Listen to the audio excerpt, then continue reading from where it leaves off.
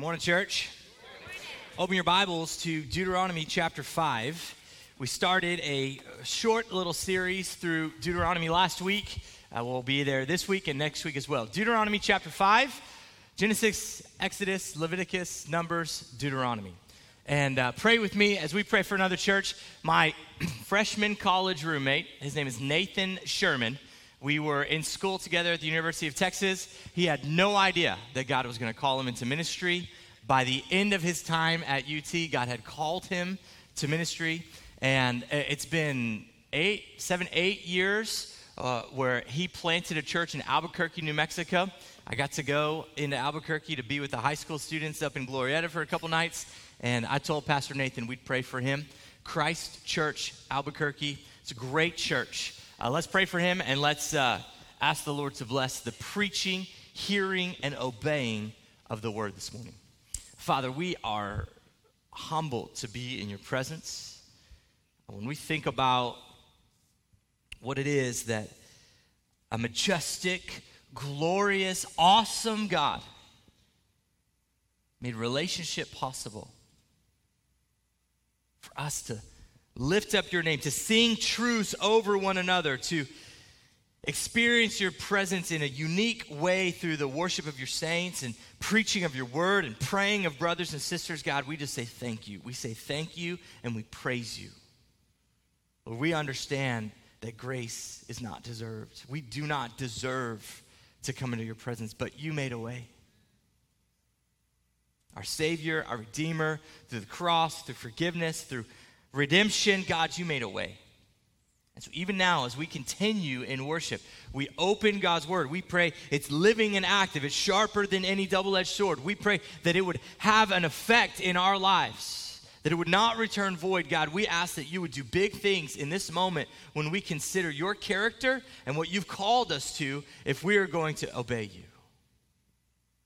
We can't do it on our own strength. God, we need your grace. We need heart change that comes through the gospel. But God, if that heart change is there, then there should be fruit and there should be evidence. Lord, have your way in this moment as we go to your word. And we pray for Pastor Nathan. I'm so grateful for him, for his friendship, for who he is in my life, for seeing, God, you use him in mighty ways in Austin and Albuquerque. Continue to bless his family as he raises those boys. Continue to bless his leadership at church. Anoint him and the other elders on their pastor team as they shepherd and cast vision and fulfill your mission. God, we pray that you would use Christ Church Albuquerque in a huge way in your kingdom there in New Mexico and the world beyond, as I know they're praying through planting churches. God, would you do a great thing for your glory, and would you do it here? Not for us, not for FPC Wimberley, not for our name, God, your name. Do it here for your name and for your glory. We pray in Jesus' name, amen. Well, if you missed last week, let me just summarize Deuteronomy chapter 4. Deuteronomy chapter 4, the law is given to Israel. Moses can't go into the promised land, so he has these final speeches to say, please don't forget what God has done. They have rules, they've got the law, but bigger picture, Moses is saying, how awesome is it that God spoke to us? How awesome is it that we met him face to face at the foot of Mount Sinai, that I got to see the burning bush, that you heard thunder, lightning, the booming voice of God speaking to you. What people has ever heard the voice of God and lived? It just changes the way that we see the law. Sometimes we think it's stringent and restrictive, the iron fist of the Father just saying, if you don't obey me, you're going to be damned. Let's not see God that way. Let's see God in his mercy and grace that he made relationship possible. The heartbeat of the law is relationship. The heartbeat of the Old Testament that we can read sometimes with a calloused heart, knowing so many of the great things we understand from the New Testament, is that we can think it's dry. But instead, if we remember the timeline of redemptive history, we see God in his grace and mercy and love and care. He made relationship possible. So we'll continue with that thought in Deuteronomy chapter 5. The law for relationship. And as I come to read this passage. We'll read verse 1 through 21 here in a bit. Let me just tell you, every relationship has rules. Don't you know this? Every relationship, friendships, family, marriage, work, neighbors, friends, enemies. I said friends, but I want to say enemies, right? God told us how to relate to our enemies. Every relationship has rules. I mean, just put simply, in our marriage, generally, I'll take care of chores on the outside. My wife takes care of chores on the inside. That's what works for us. It's a good symbiotic relationship for us. Not every marriage is the same way. There are times she helps me with the outside. There are times I help her with the inside. But that's just a rule in our house. With our kids, they know. If they disrespect their mom, that's when the hardest consequences come in, right? Hit your sibling, lie to anyone, disrespect your mom, hardest consequences coming. So many spankings growing up. You can throw rocks at me later for that. Or if you're a young parent, you're like, I never learned how to do that well with love and grace and affection. But man, I've messed up and I didn't spank my kids. And now I gotta make up for some lost time. It's a balance. There's a tension. Okay, come talk to me. Come talk to my wife. She's better at it.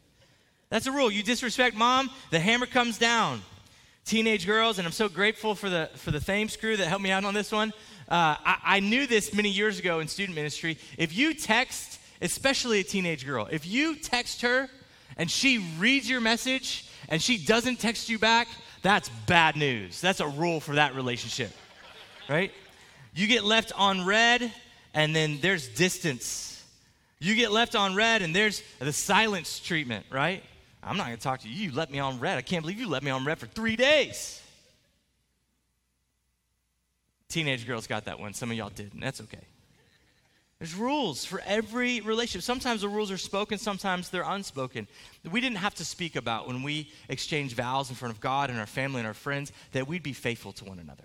We didn't have to speak about that, right? It was an unspoken rule. I'm not stepping out on my wife. She's not stepping out. We didn't have to talk about that. It's unspoken. We get it. Here's the trick, though. Sometimes when rules are unspoken, it makes the relationship very difficult.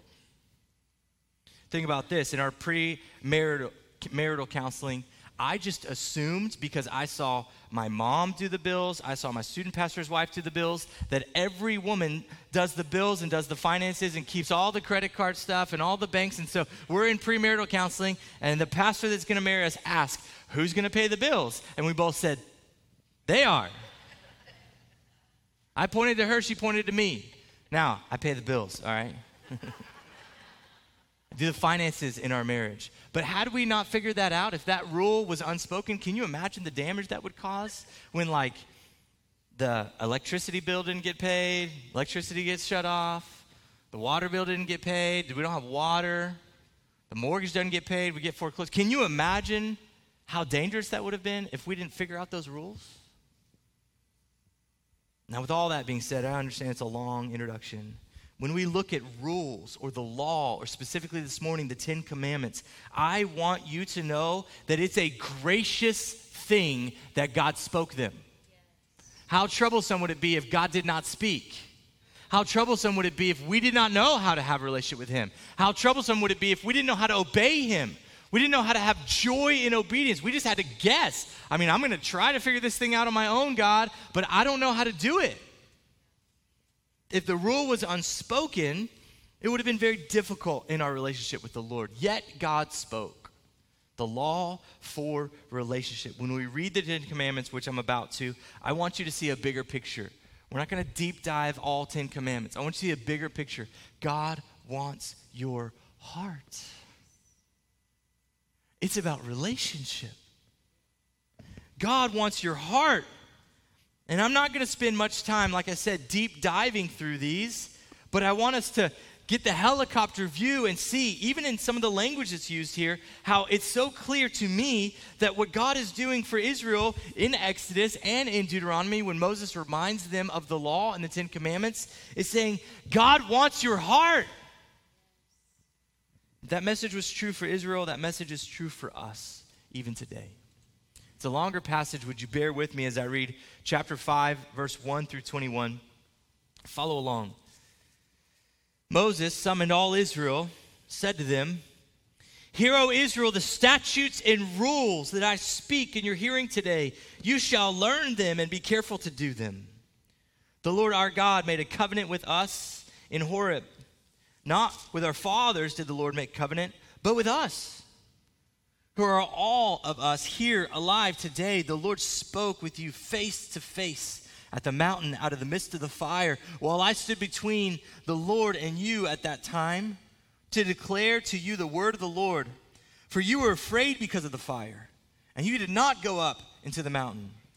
He said, I am the Lord your God who brought you out of the land of Egypt, out of the house of slavery. You shall have no other gods before me. You shall not make for yourself a carved image or any likeness of anything that is in heaven above or on earth beneath or that is in the water under the earth.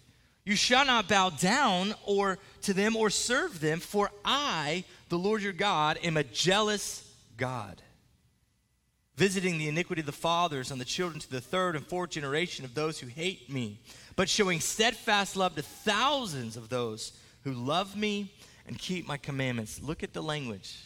Love versus hate, relationship. Verse 11, third commandment. You shall not take the name of the Lord your God in vain, for the Lord will not hold him guiltless who takes the name in vain. Observe the Sabbath day. Keep it holy, as the Lord your God commanded you. 6 days you shall labor and do all your work, but the seventh is for the Sabbath to the Lord your God.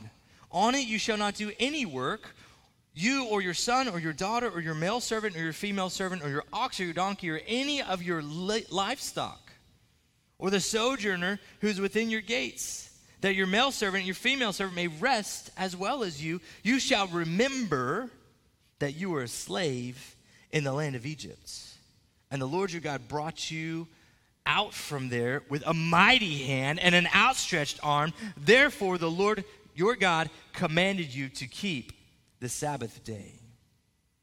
Honor your father and mother, as the Lord your God commanded you, that your days may be long, and that it may go well with you in the land that the Lord your God has given you. You shall not murder, you shall not commit adultery, you shall not steal, you shall not bear false witness against your neighbor, and you shall not covet your neighbor's wife.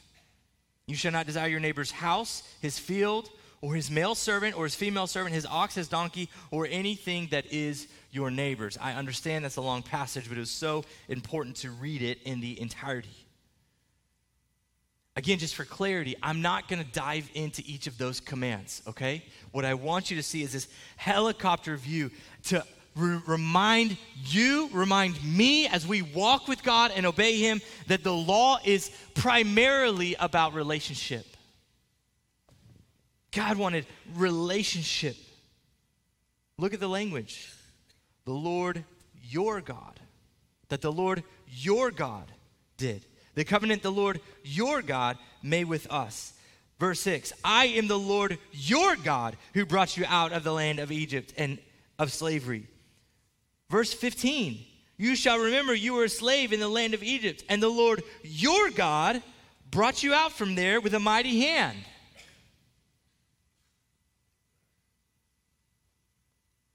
I would be a fool to think every person in this place is a Christian. Every person in this place has come to a surrender moment where they say, Lord, I'm yours. Jesus, thank you for dying. Thank you for forgiveness. Thank you for redemption. I've tried to do it my own way. I'm giving my life to you. Here's my surrender moment. I would be a fool to think that. So let me just be really honest with you. If you can't say the Lord is your God, then this relationship isn't true for you yet. It's not true for you yet. But if you can say, in Christ, through Christ, I've come through the door, I've come through the gate, Jesus, I am adopted into the family of God, I'm covered by his blood, I'm forgiven, I'm redeemed, then all these things are true, and you should push towards them. If you're not a Christian, you'll have an opportunity today, to give your life to Christ. The Lord your God is very important in this passage. Not many of you are Star Wars fans, I've learned, but if you are, you know Darth Vader, Luke, I'm your father. I can't speak like him, right? That's not working. Luke, right? I can't do it.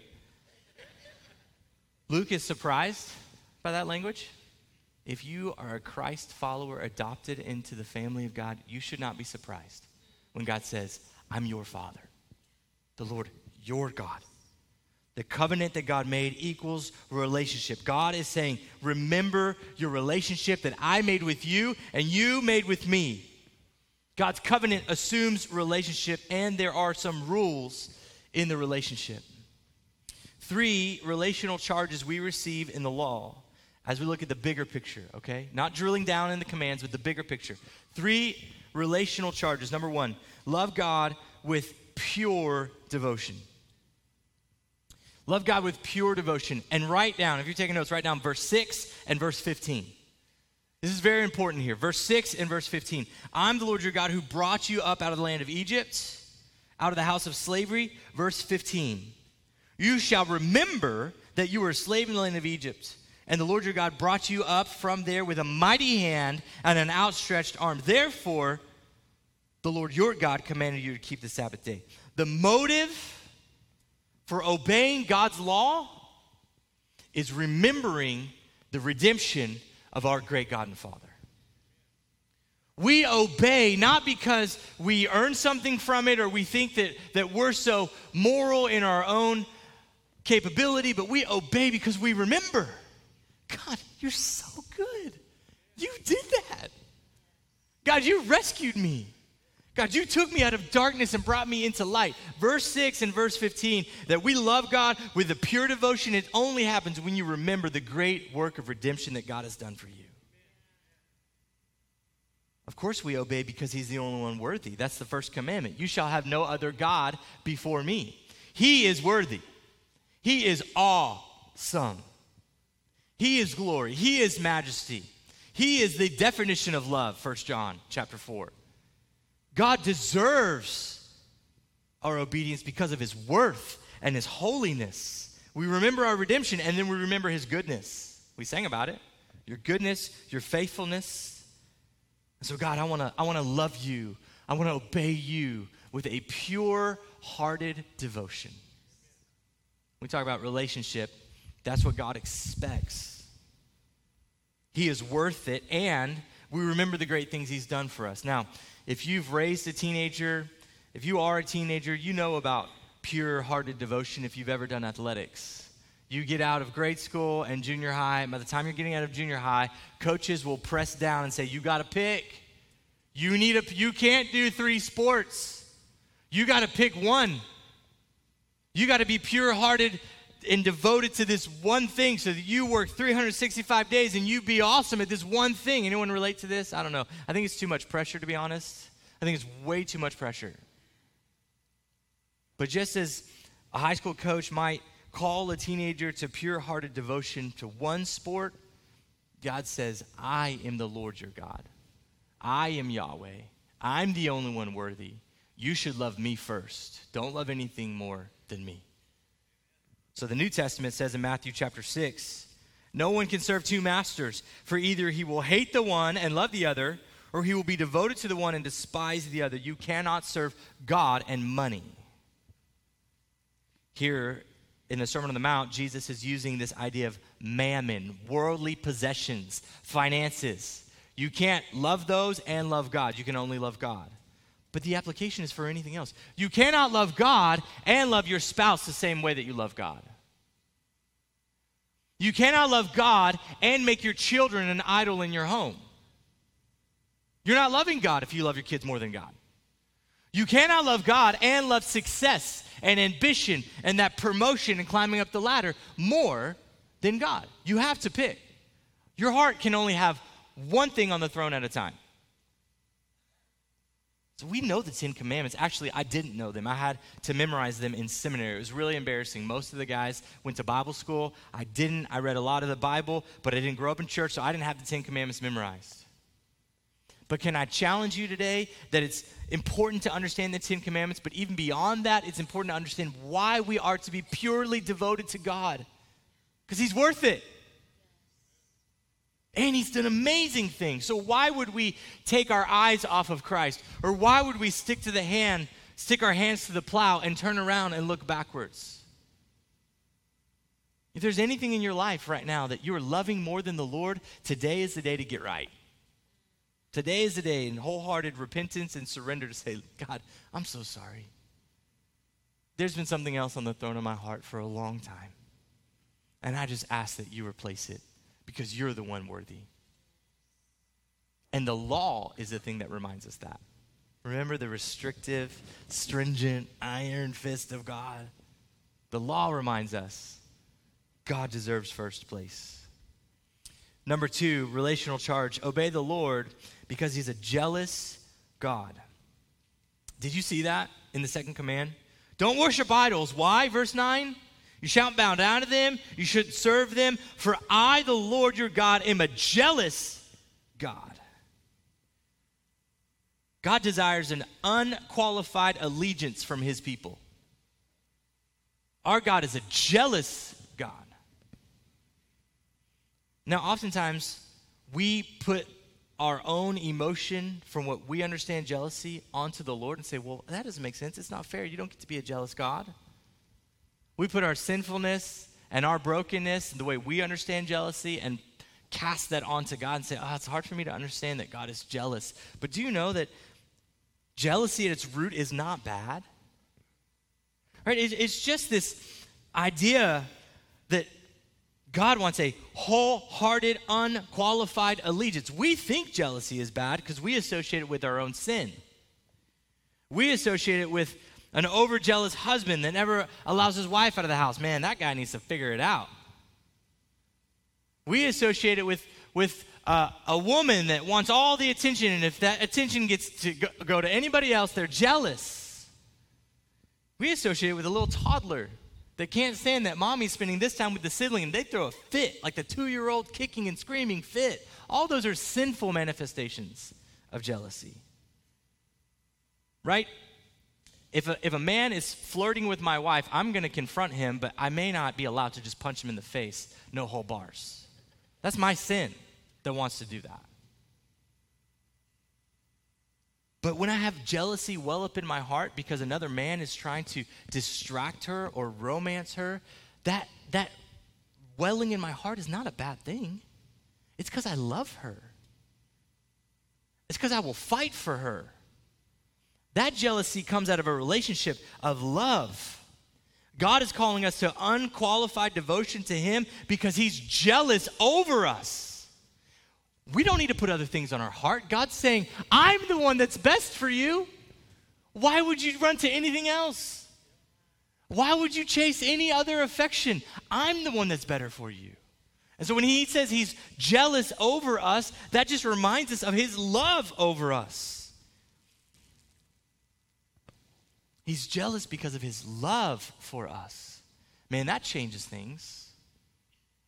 No more do I see God just wanting to stomp me like an ant because I disobeyed. But I see a father that's saying, why? Why? Why would you choose that sin? I am so much better. Why would you do that? I'm jealous over you, and God in his holiness doesn't sin the way I would sin when I get jealous. Obey the Lord because he's a jealous God. I want you to understand this morning, we don't want to follow the law or follow any rules that God lays out for us because we try to earn his love. He's already displayed that love over us. So Romans 8 says that we are more than conquerors, that we live in victory even as we sang about. God being jealous doesn't motivate us to love him more to earn something. God being jealous reminds us he loves us already. We don't have to earn it. And so we want to run to him. We remember our redemption. We respond with gratitude and obedience.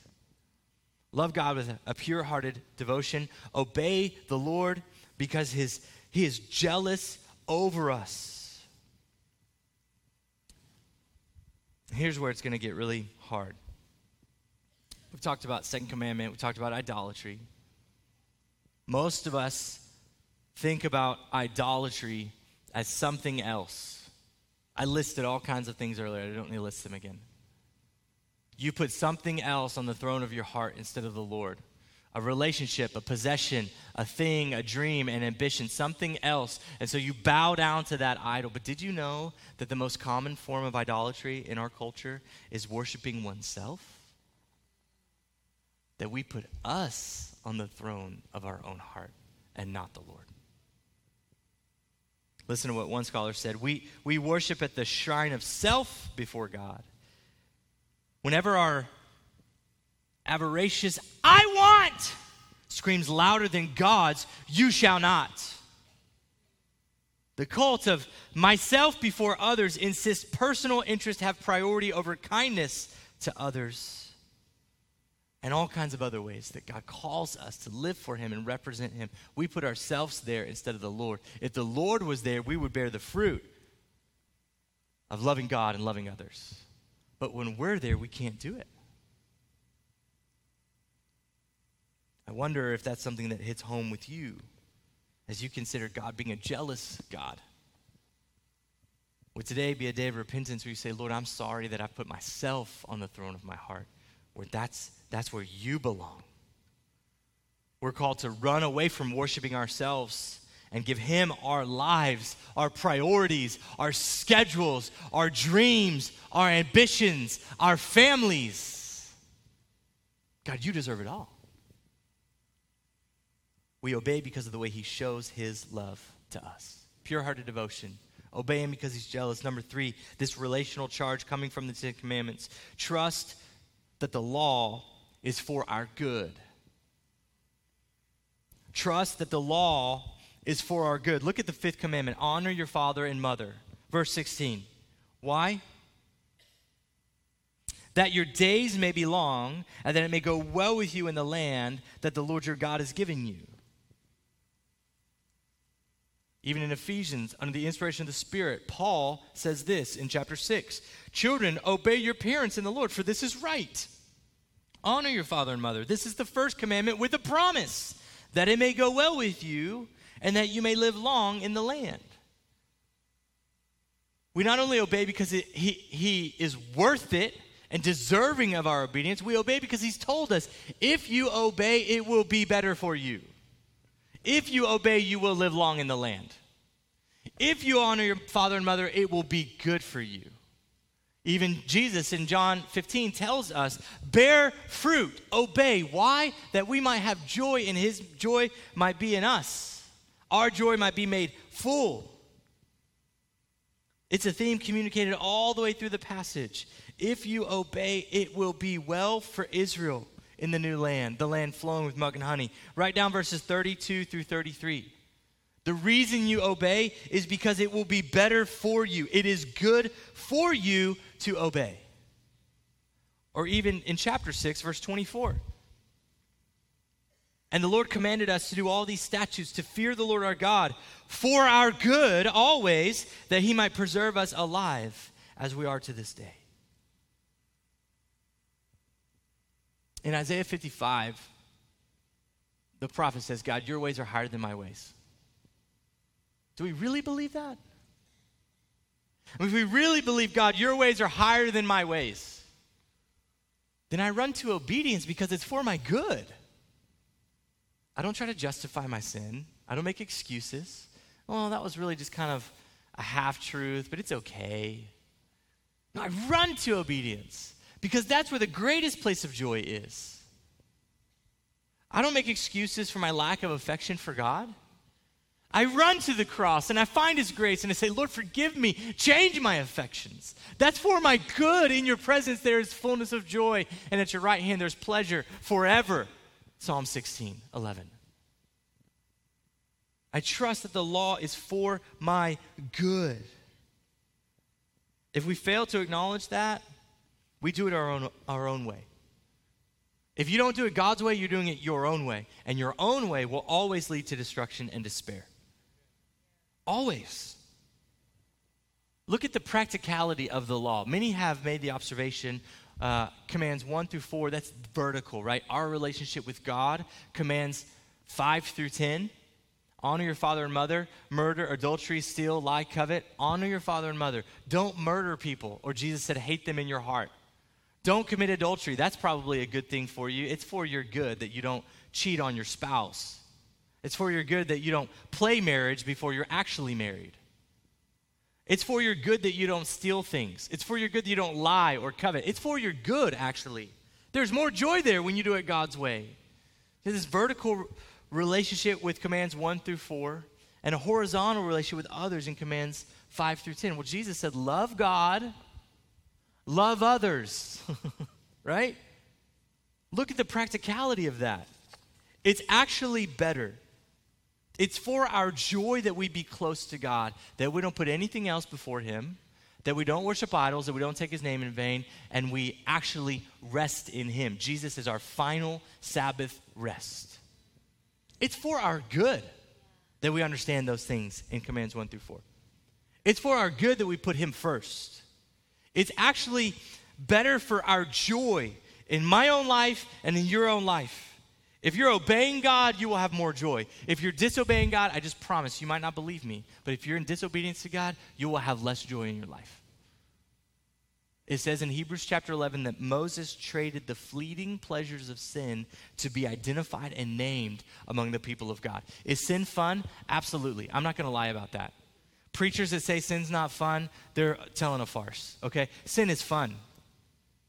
Sin is pleasurable. Sin is great. For this long, it doesn't last. Yep. God is greater. That's right. Amen. That's right. There is more joy with the Lord. And it lasts longer, and we're satisfied longer in his presence. And if we come to him through Christ in salvation and redemption, we have eternity of joy. Yes. Sin's fun. God is better. If you really believe it's for your joy that God gave you these commands, you'll obey. It's just more practical. If God's first, there's more joy in my life.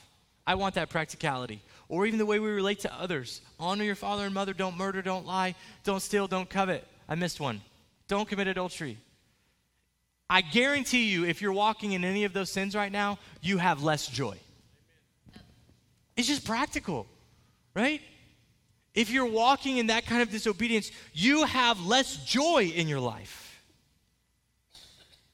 So what about how you relate to God? Let's tie it back to relationship, right? The law rules for relationship. If the Lord says to Israel, and I think even to us, right? We're adopted into the family of God. Just trust me. It is better for you if you will obey me. Do we believe him? And make it personal. Do you believe him? When he says, just trust me, it's for your good.